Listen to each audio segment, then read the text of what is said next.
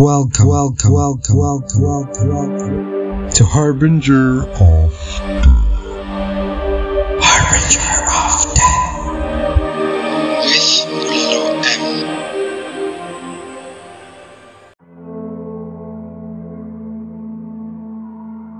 M. Sit back, relax, unwind, and don't forget to turn your volume up to the max.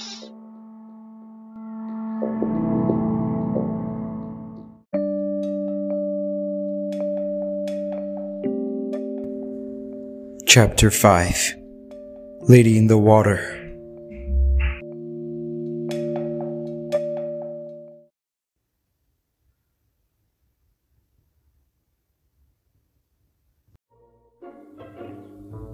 The day was more normal that Nicholas even forgot about what he had seen in the woods and the dream he had in class. Libby was funnier and more vibrantly expressive during lunch. I mean, seriously, Mr. Atkins is insane, I tell you. Libby finished the story they were just talking about. Nick, Libby, and Theo always sat together. Steven, the quarterback, passed by their table with his friends, also teammates, glanced, smiled, and looked away. Steve is so hot, I swear he literally checked me out.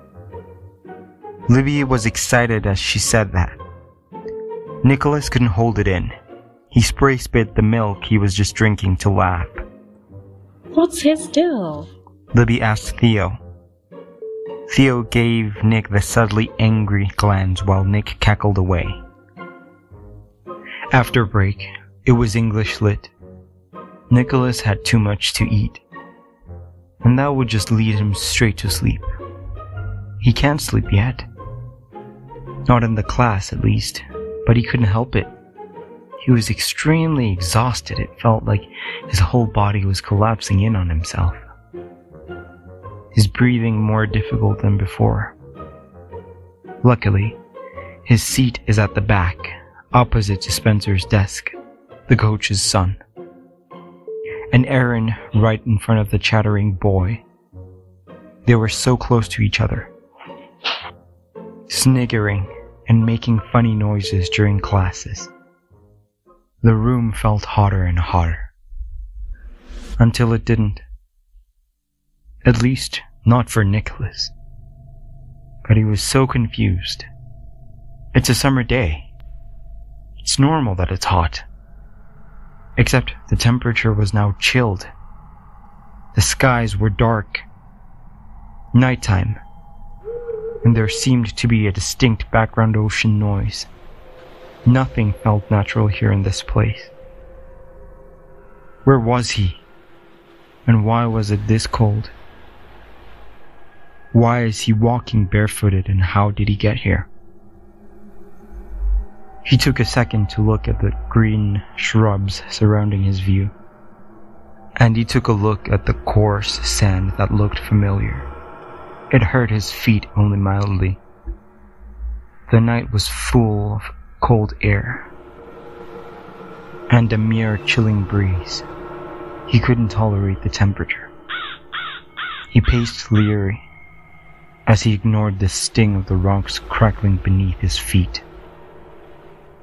He walked to the direction of the sound of the flowing water, which was getting louder.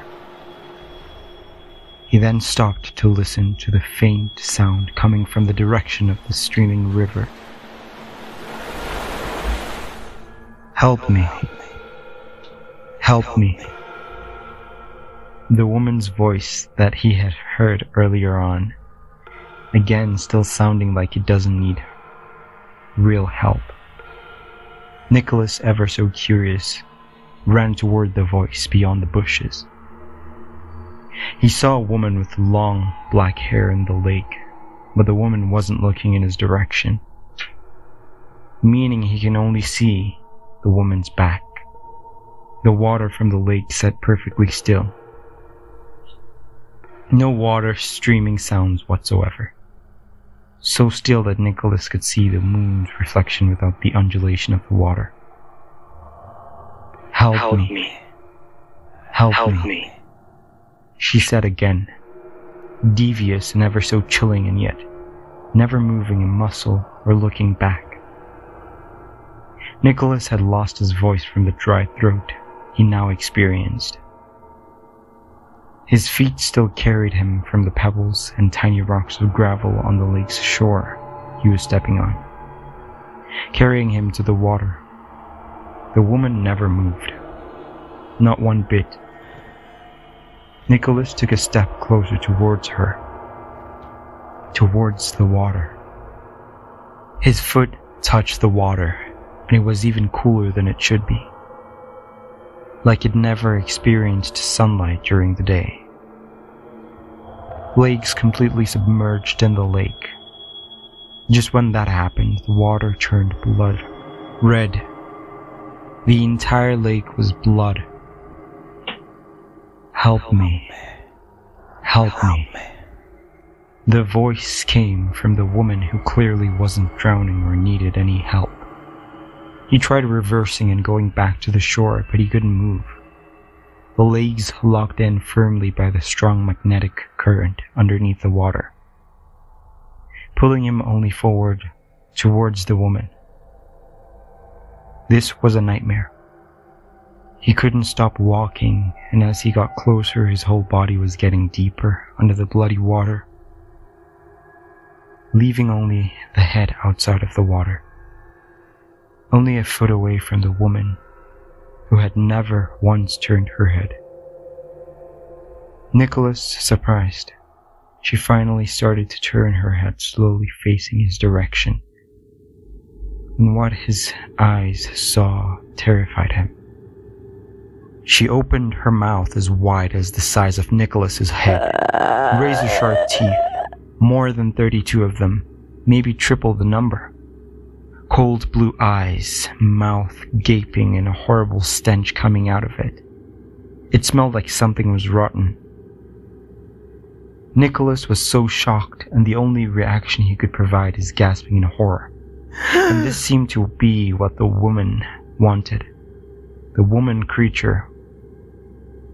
For him to get scared enough to open his mouth, tentacles came out of the water and held his mouth open. She got closer to his wide open mouth, as though she was going to kiss him, when she started making disgusting sounds, wrenching her mouth open to upchuck something into his mouth. It tasted like rancid meat. It was, in fact, human bits and body parts that she must have eaten. Nicholas tried kicking and screaming, but it was futile. The current held him down, and the woman was force-feeding him human remnants till he felt pain in his stomach, vomiting every last bit she could inside Nick's mouth. He couldn't do anything about it. All he could do was wait for the thing to finish throwing up in his mouth. He could taste every bit of it. When she was done, she let go, and Nick started sinking downwards. Limbs petrified. He was too heavy to stay afloat, and could barely breathe. No room inside his body for air. He was at the brink of death, lungs filling up with water, but he was still conscious, miraculously. But then, since his eyes were still open with horror, he never closed them since, and couldn't. He was, in fact, immobile. He thought the worst was over when he saw more than a dozen of those creatures underwater through the haze of the bloody water, wide-toothed and ready to devour. They were smaller than the woman. They charged to nibble on Nick. He couldn't scream, couldn't struggle. As the creatures destroyed his body, the creatures ate him whole. Nicholas woke up from his desk and started to choke, realizing he was only in a dream, or rather, a nightmare. But when he was choking, he coughed up water from his mouth. He wasn't choking, he was drowning in a room filled with air. Water from his mouth to the desk. It went on for a couple of seconds, drawing the attention of a number of students in the English Lit classroom. It finally stopped. He ran out of the class, ignoring the teacher, to the bathroom to check what's wrong with him. How did he cough out water from a dream? How was that even remotely possible? Dude, are you okay? Miss Smith asked me to check up on you. Theo was cut off by Nicholas, who was jumpier and more alert. I'm okay. Mind telling me what happened? He asked, having no clue how he choked on water that wasn't even there. You choked so much on water. You were drinking it in class, Theo said. I had a water bottle with me? Nick questioned. Yeah, man. How else would you have choked on water?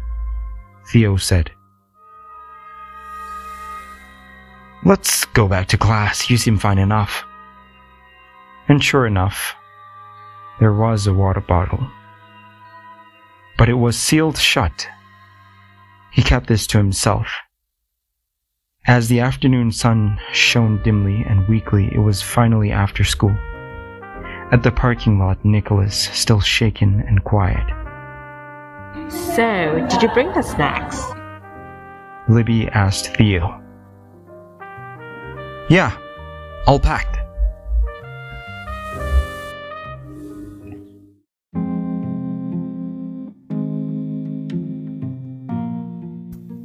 Hey, people of all zodiac signs, thank you for listening to my podcast.